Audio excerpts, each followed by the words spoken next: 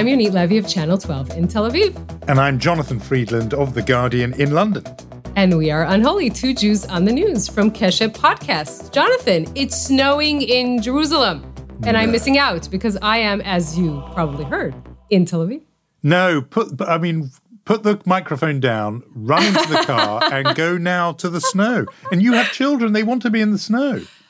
Great. Thanks for that guilt trip, just right off the bat. I'm just saying, you know this, that snow in Jerusalem is this phrase that kind of enthralls Israelis, right? Because it's a rare enough occasion to be really exciting when it happens. It's not so rare as to not leave any sort of record in living memory. So in my life, I think this happened 3 or 4 times when there's a substantial amount, when temperatures drop to the fact that there's a substantial amount of snow in Jerusalem. It's beautiful. Missing out. I would love to see that. Tell me, this is the first question anybody always asks when someone says it's snowing. So is it settling? I know settling has a different meaning in the Israel context. Yes. But is it right? So there's actual snow for snowballs and snowmen and snowwomen? All of that and more, yes. And, Jerusalem is a beautiful city. I'm speaking as a former Jerusalemite here.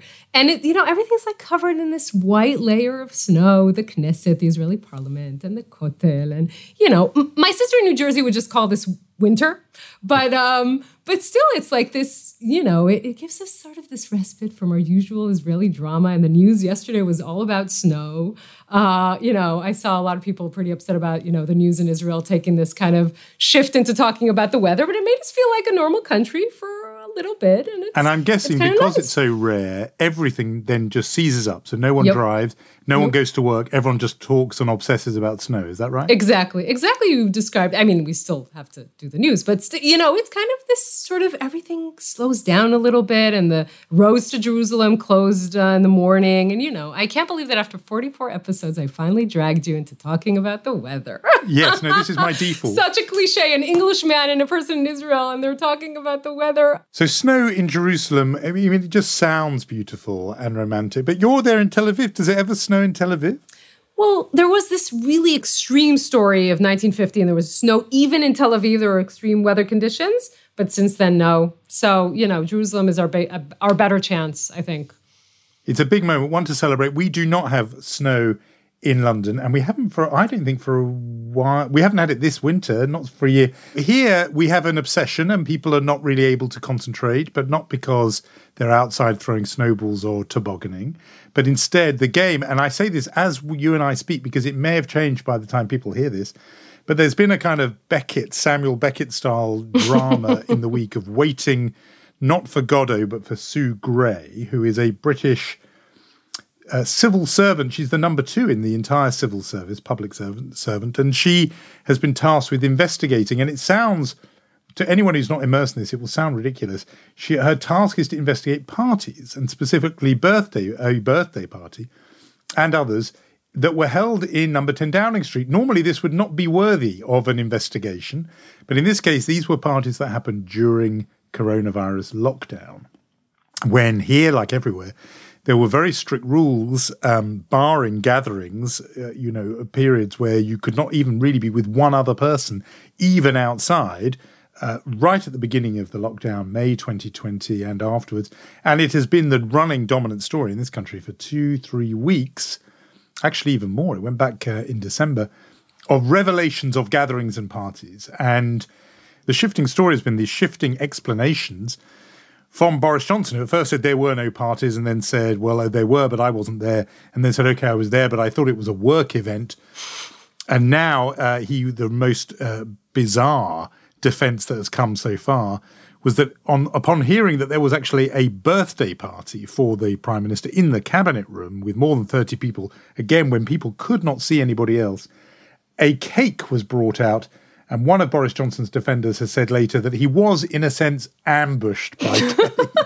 Ambushed by cake is it makes you think of a B movie like Attack of the Killer Cake. The man was ambushed by cake. What do you want? Let the man have his cake. Let them eat cake. And, his wife is known as Carrie. And so people have been making little memes of Carrie Antoinette, let them eat cake. Dear. But it's funny because the battle for the story has been to persuade people, and it frankly has not taken much persuasion, that this is serious business, and people accepted it as serious for this reason, that while they were partying, the rest of the country was not only just in lockdown, but it meant that there were people who can point to those specific dates on the calendar and say, and again, social media has stepped forward, where people have stepped forward and said, look, my mother or father or loved one, husband, wife, died on that day, and I could not even be in the room with them. And, it was a cousin of mine who died in that period in April of 2020,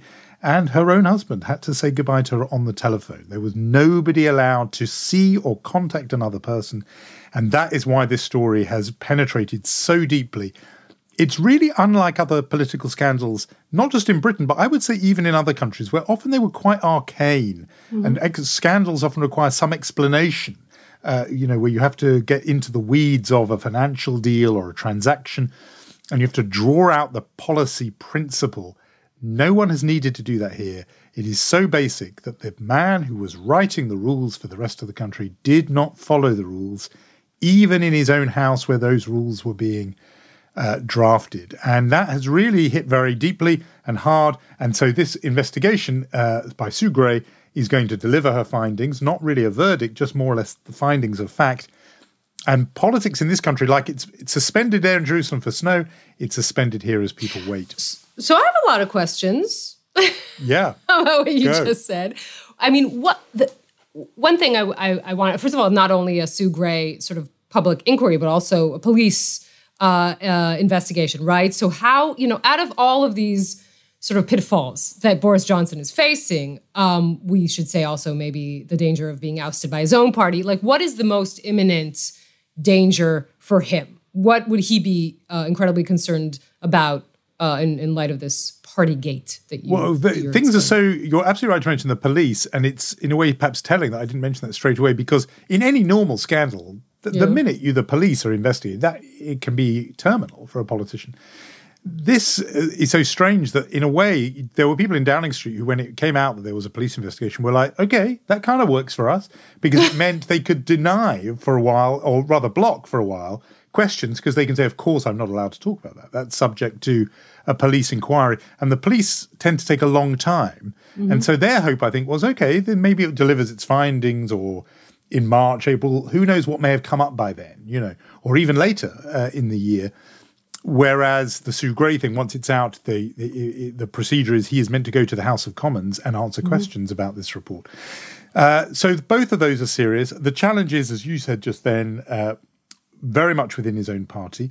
It's not a presidential system. It's a parliamentary system, just as in Israel. And so Boris Johnson, is only prime minister if MPs in the House of Commons have confidence in him. And that really means his own side, Conservative MPs. And there is a constant rumble that they are gathering it's not signatures, it's the letters that they have to send in that would trigger a no confidence vote. There only have to be 54 MPs have to feel that they want a vote of no confidence, and then there will be one. And that is maximum peril for him. During Brexit, you had that Boris bus with, we're going to forget the EU, we need to give £350 million, right, to the National Health Service every week. That was obviously a lie. It worked. Why is this lie, if it is indeed a lie, why is it the thing that can actually bring his downfall? Because of what you're saying? Because people kind of react to it viscerally?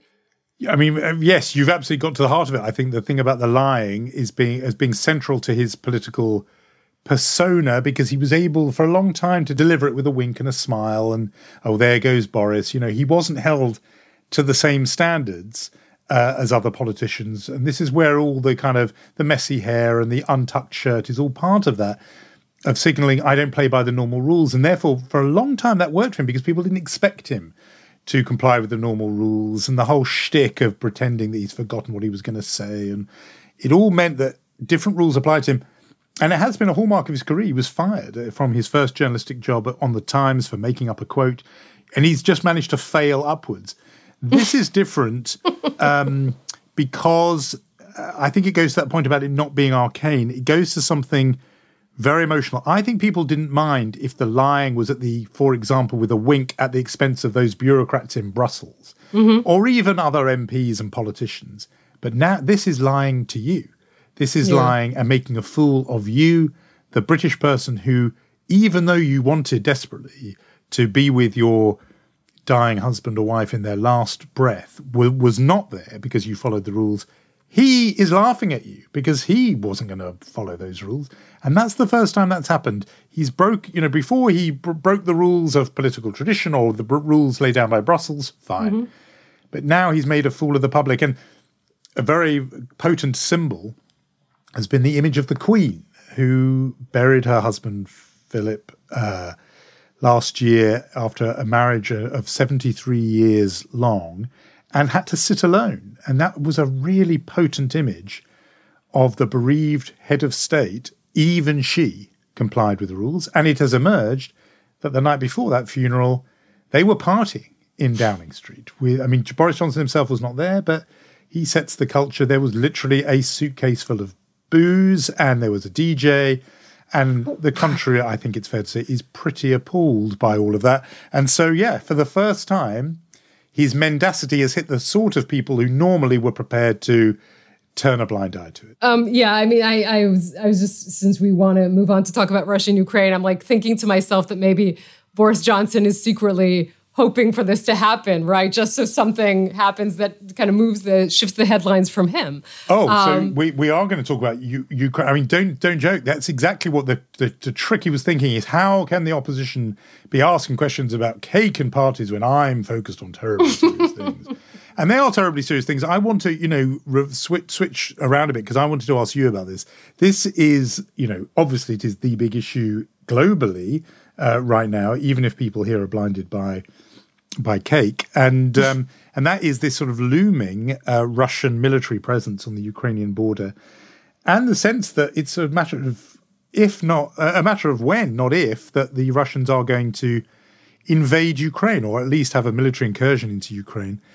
Here, I think it's fair to say nobody thinks that's a great thing. I mean, the opposition to Putin, apart from a few kind of quite fringe voices on the left, most people think bad thing, and the only conversation is about how you possibly stop Putin doing this, given that, he did invade Crimea in 2014. So my question back to you is, how are people seeing this in your snow-covered neck of the woods? Well, look, Israel obviously is in a different position when it comes to Russia. I'm kind of imagining if there was a cartoon, it would be of the Israeli Prime Minister, Naftali Bennett, like under the blanket with the caption being, "Wake me up when this is over," because Israel is in this sort of unfortunate situation, right, where we are kind of between the U.S. and Russia. We need, I don't want to say we desperately, but we really need Putin's goodwill so we can continue to act with a free hand in Syria. That means Israeli Air Force can attack Iranian targets and can attack arms shipments to Hezbollah. And we also need Russia's cooperation in Vienna across the table with Iran and to cooperate with the United States. And if this happens, then the United States and Russia won't cooperate on this. And of course, the U.S. won't have the bandwidth to even deal with Iran. I'll add to that, Jonathan, the fact that there's a huge community of Russian immigrants to Israel. Obviously also Ukrainian immigrants, but a smaller group. So this is all putting us in kind of an uneasy position, right? We have to say the bond between Israel and the U.S. is a very special one, and shared values like the code name that every politician in the United States and Israel says, and we're dependent upon them in every way. There's no love lost between the state of Israel and Putin, but we need him. So being between the U.S. and him is a little bit like, choosing between dad and angry stepdad, and it's not a good way, it's not a good place to be. It's so interesting hearing all that. The idea of Vladimir Putin as angry stepdad really works. He looks the part. I was going to say bad cop, good cop, but somehow the stepdad worked. I don't know why. It works completely. Now, what's interesting about that is about Israel's orientation in the world, because Israel makes a big point of being a part of the West and a Western democracy. And it partly gets judged harshly internationally because it sees itself that way. And so people say, yeah, sure, we don't make a fuss about human rights abuses in Saudi Arabia or China because Israel's part of the West. And yet, what you've described there makes it an outlier within the West, because with the possible exception of Germany, which has this relationship and dependency on energy supplies from Russia, the rest of the West feels like it can be pretty unambivalent in its hostility to Putin and Russia. It's not a hard one to work out where they stand. And to the idea of needing to sort of retreat under the duvet thinking, wake me up when this is over, certainly there's a feeling of, oh my God, what are we going to do about this? But not any kind of feeling of being conflicted. So that says something larger than just about Ukraine. It says something about where Israel sees itself in the world. Yeah, I mean, well, think about that. Look, Putin, we know this, as a man who can play a very weak hand very well, right? So he exploited this vacancy that the United States and the rest of the world left in Syria. He saved Bashar al-Assad, and he created a situation in which Israel is completely dependent on coordinating. I mean, there are no Assad forces left in Syria. It's all Putin's forces. So Israel has to coordinate. It can't annoy the Kremlin to the extent that it has, somehow to limit itself in what it's doing in the region. It's not a comfortable position to be in, but that is where we are. Again, the Syria thing, interesting, because I think a lot of people have switched off that and don't even think it's ongoing. But of course, just as there have been constant shooting, a shooting war going on in Ukraine for the last 7, 8, 9 years. I mean, it didn't stop with the annexation of Crimea. It is an ongoing thing. Similarly, as you say, there is, armed confrontation in Syria. And I think the thing that's interesting, that people don't perhaps realize, is this point that Israel operates and is very careful, as I understand it, to hit Iranian targets, but absolutely to never go near and lay a glove on Russian assets in Syria. You talked about the annexation of Crimea. And then the United States, the Obama administration had sanctions against Putin. Putin reacted with what he did in Syria. So again, this is a flexing of muscles that we could see in all kinds of areas if this happens again.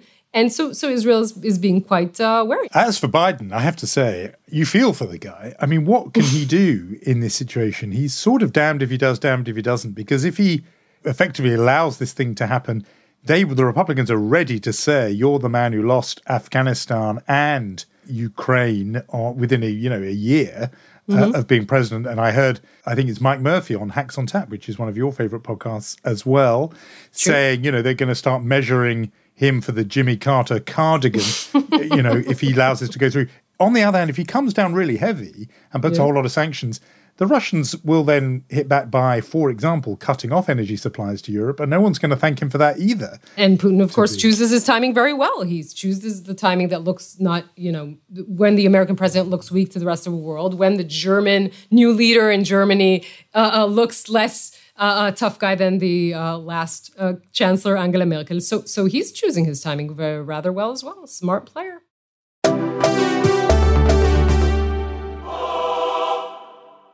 We've talked about timing, and so we should talk about the day that today is. As you and I speak, it is Holocaust Memorial Day, January the 27th. 77 years since the liberation of Auschwitz-Birkenau. And this has become the day around the world. I know Israel has its own day, and we've talked about that. It's just planted a whole lot of questions in me about the way the Holocaust is seen, in a way not so much to us, but to the rest of the world. I think we should listen into Miki Levy, who's the Knesset speaker, speaking in front of the Bundestag, the German parliament, on this day and saying Kaddish, the mourner's prayer, and basically breaking down and crying. Let's listen to that. הוא ברחמיו יעשה שלום עלינו ועל כל עמו ישראל ואמרו אמן. תודה רבה. That completely, the first time I heard it, it completely broke me up actually, because hearing Kaddish said anyway has a almost kind of reflexive power, I think, on Jews, just hearing the prayer. Mm-hmm. Hearing it said in the German parliament is, again, powerful. But it was the fact that he himself was very clearly genuine. He was overwhelmed by it. I mean, he couldn't really get to the end of it, and it struck me as very unstaged. I don't know anything about Miki Levy, really, to be honest, as a politician, but I thought that's a real person up there. Yep. That's very real, what happened to him. It's funny, it came after something which was not moving, and the opposite, because it just made you very dispiriting. And that is a decision by the Tennessee School Board voted to drop the graphic novel Mouse from its curriculum and from, I think, even from libraries and so on, certainly for access to children. People who know, I mean, have you read Mouse by Art Yes. Spiegelman? I mean, I think it's a proper masterpiece. It's a masterpiece. Yeah. Yeah. Yeah, we use the same word. Yeah. It's a masterpiece. It's an absolutely extraordinary piece of work. It's, for people who haven't read it, it's in 2 parts. It's a graphic novel. So it looks like a comic book, and the Jews in the story are mice, and the Germans are cats. And so it's the experience and the sort of memories of Art Spiegelman's father. This book has been, voted down by the Tennessee School Board because there's some inappropriate words and imagery. There's the odd sort of swear word, and the imagery. There's nudity, mouse nudity.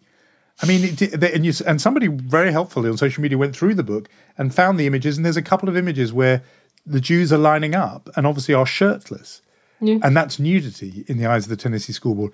That plus Miki Levy in the German Parliament made me just think, what is it exactly we're asking for from the rest of the world when we say, right, today's the day to remember the Holocaust? I don't know. I think there is this, I don't know if to call it tension, but we discussed this a little bit when we spoke to Dara Horn in her book, People Love Dead Jews. First of all, maybe we should say International Holocaust Memorial Day. I don't want to sound didactic or too blunt. It isn't important for us. It's important for the world. We live with this every day. I think it's important maybe for non-Jews to realize this. This is something we live with, right, all the time. Every day we don't need the memo, right? It's there.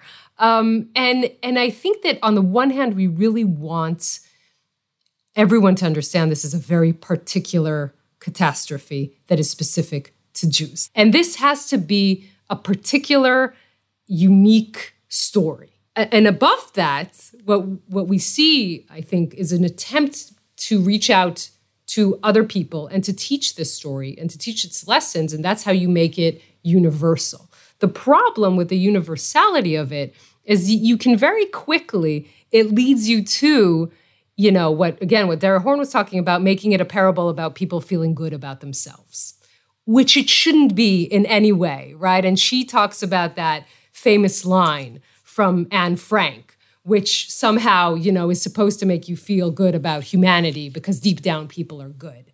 And, and she makes the point of saying if you had asked Anne Frank in Bergen-Belsen, she would probably not say the same thing. So that is, I think, I don't know if we're giving a guide to the perplexed and what is it a right way of saying or a right way of acting on this day, but it's definitely realizing that there are 2 layers here. That sort of helps me because I definitely feel the tension between the two, and I'm aware of potentially asking for something that is impossible to give from the non-Jewish world, which is, on the one hand, I want them to remember and understand the uniqueness and singularity and exceptional nature of this event, and nothing compares to it. You can't say, let's just pick on one guy just because it's an egregious example. Yeah. But, Robert Kennedy Jr.'s, the great Bobby Kennedy, his son, RFK Jr., what terrible damage to that name, by the way. But he is a big-time anti-vaxxer, and he really gets off on making these comparisons. And he did it again the other day when he said, he went even further. He didn't say, the insistence that people take the COVID vaccine is as bad as the Nazis. He said it's kind of even worse now because at least with the Nazis you could escape across the Alps. There were places you could go. But now with the surveillance and 5G and the vaccine, they can always find you. And people went after him again. He said, and he again apologized, but this guy keeps doing it. Yeah. So that's an extreme example. But it actually happens even people who are of goodwill and who are not, badly motivated, they reach for this example all the time. There will be people doing it right now about Putin saying, we mustn't appease Putin. We learned that at Munich. Every dictator is always Adolf Hitler. Every event is always the Holocaust. And I really stand against that because I think it demeans and cheapens what we what we want to remember. On the other hand, my worry is that if people do not look to the Holocaust as a moral lesson, then for one thing, bad things can happen, but also that eventually something gets forgotten if people don't use it as a kind of moral guide. So I sort of find myself wanting both. It is the ultimate example of evil, but don't keep overusing it as the ultimate example of evil. And the reason why I said I think what you said helped is maybe the sequencing is the point. Tell it as a Jewish story first, then you can draw the universal lessons. Yes, and I've thought a lot about this, and I think the problem, again, with the universality of it is that you sort of put under the umbrella a lot of other stories, and you kind of inevitably compare these catastrophes, and you shouldn't compare them. They're different, and they're relevant to different stories and to different people. And I kind of think the more time passes, the more I think of Holocaust education, and you think of how to talk to your kids and what to teach. I would talk even about not going universal, but about the small communities, about the towns, about the lives before this. And that's how you communicate, I hope, to a younger generation, this story. Find the child that is exactly your age. Yes, and to make sure they are real and particular. Because the risk of saying there's universal lessons is, and this is where Dara Horn was so right, but it can sort of bleach out and erase the very specific nature. And I have seen it. I mean, I've noticed it today with lots of people doing very well-intentioned messages and tweets and everything, where it's just, this is what, we will commemorate the Holocaust when millions of people died and people's capacity for evil. And you think, yeah, but there were specific people here, and they were a specific group, and they were Jews, and you need to say that somewhere in there. And a few people have sort of fallen down on that. But I suppose what I'm saying is I get that we are quite difficult to please on this subject as Jews. Because on this subject. And other subjects. On other subjects, we are very easy to please. If you are non-Jewish and listening to this podcast, it can be your guide on how to not annoy Jews and do. Yeah, we're very low maintenance people on every other respect, but on this we're quite high maintenance. Isn't that classic line from When Harry Met Sally? You're the worst kind. You think you're low maintenance, but actually you're high maintenance. That is the Jewish people in a nutshell. That makes me want to go back to that film. What a brilliant film, by the way. But should we do some awards, Yonid? I think so. Let's change the mood. Give us a Mensch award. Good. Let's have some love here. Let's have. I'm gonna try and do a When Harry Met Sally, but Stephen Breyer. I'm having what he's having because he has made the right judgment call here. That is, he is retired from the Supreme Court, and he's done it while there is a Democrat in the White House and while Democrats have a razor-thin and almost technical majority in the Senate. Why that's important is because he's a great liberal judge, and he's one of the three on the court, and he was worried that if he didn't, he was going to make the mistake, and I think it's okay to say this because we poured a lot of love on her memory rightly, but he was not going to make the mistake made by Ruth Bader Ginsburg a year ago. She died in office and therefore allowed Donald Trump to nominate her successor, and that did change the balance of the court. And, Stephen Breyer has realized that nobody lives forever, and your legacy, if it's going to endure, you need to take care of it. And he has done that, I think, by this move. I mean, I'm not saying it can't go wrong. As a warrior, you know that about me. I still think, I wouldn't put it past Republicans to play fast and loose and somehow delay this till the other side of the midterms where they will perhaps be in charge of the Senate. A lot of fuss made, incidentally, when he was appointed to the court, and a big deal was made of the fact that he was the first Jewish nominee for a long time. So he's making way, and there's even talk that there could be a Jewish successor. And so this vacancy created by Stephen Breyer's retirement gives Joe Biden the job of nominating a successor. And Joe Biden had said that I think back in the presidential campaign, that if he got to nominate someone, he wanted to nominate a black woman. There has never been a black woman on the Supreme Court. But even there may be some Jewish interest. One of the runners and riders is a judge by the name of Leondra Kruger, who is black and Jewish. And therefore, this would be, in the words of The Forward, the American Jewish paper, a demographic twofer. Two for the price of one if he appoints Associate Justice of the Supreme Court of California, Leondra Kruger, to fill Stephen Breyer's seat. She's the daughter of a Jamaican immigrant mother and a Jewish father. So who knows? But anyway, mention of the week, Stephen Breyer. Still, if it nominates a woman, they would have 4 women in the Supreme Court. And I will quote the fabulous Ruth Bader Ginsburg, who said when she was asked what point would there be enough women on the bench, she said, when there are 9. Okay, we need to give a chutzpah award. Tradition is tradition, my friend. Yes, and always me somehow. But yeah, we were talking about this in recent episodes about why Israel is so expensive. We spent, I think, at least 1 or 2 episodes discussing this. So this week, I would like to nominate food companies in Israel. Now we know nearly everyone in Israel and elsewhere took a financial hit because of COVID, and income has gone down, and in some cases disappeared. Obviously an era of economic uncertainty, and Israel's food companies, ever attuned to the needs of their customers, this reacted by upping their prices. So, this is, even if they decide that because of COVID, the profits diminish, I mean, the best way to kind of address the situation is by raising prices. So I think that they really deserve the chutzpah nomination this week, and the Israeli consumer has to pay the price quite literally for no other way to say this, greed of the big food corporations. Yeah, no, I think that is a well-deserved chutzpah prize. That is a nerve and a cheek by those companies. So yes, that prize goes to them. I think we have reached the end of our little session. No, I have a few more questions about Boris Johnson, but I'll just call you and ask you the rest. Yeah, we can do that in our own time as we wait.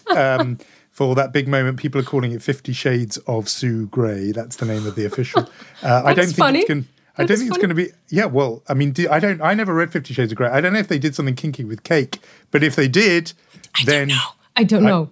Yeah, I knew that you hadn't read it. It was so obvious. I definitely haven't read it. But our next episode will be dedicated to When Harry Met Sally, obviously.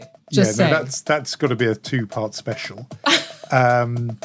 So we say thank you, and you're going to say thank you to everybody because you do. I'm the polite one. You're just British. Yeah, but I'm going to say if you've enjoyed it, review, rate, spread the word. And we shall say thank you to Lior Friedman and Rom Atik and Omer Primat, Irad Eshel, and Richard Myron. I hope I'm not forgetting anyone. Jonathan, thank you. And we'll see each other next week. See you, Yoni.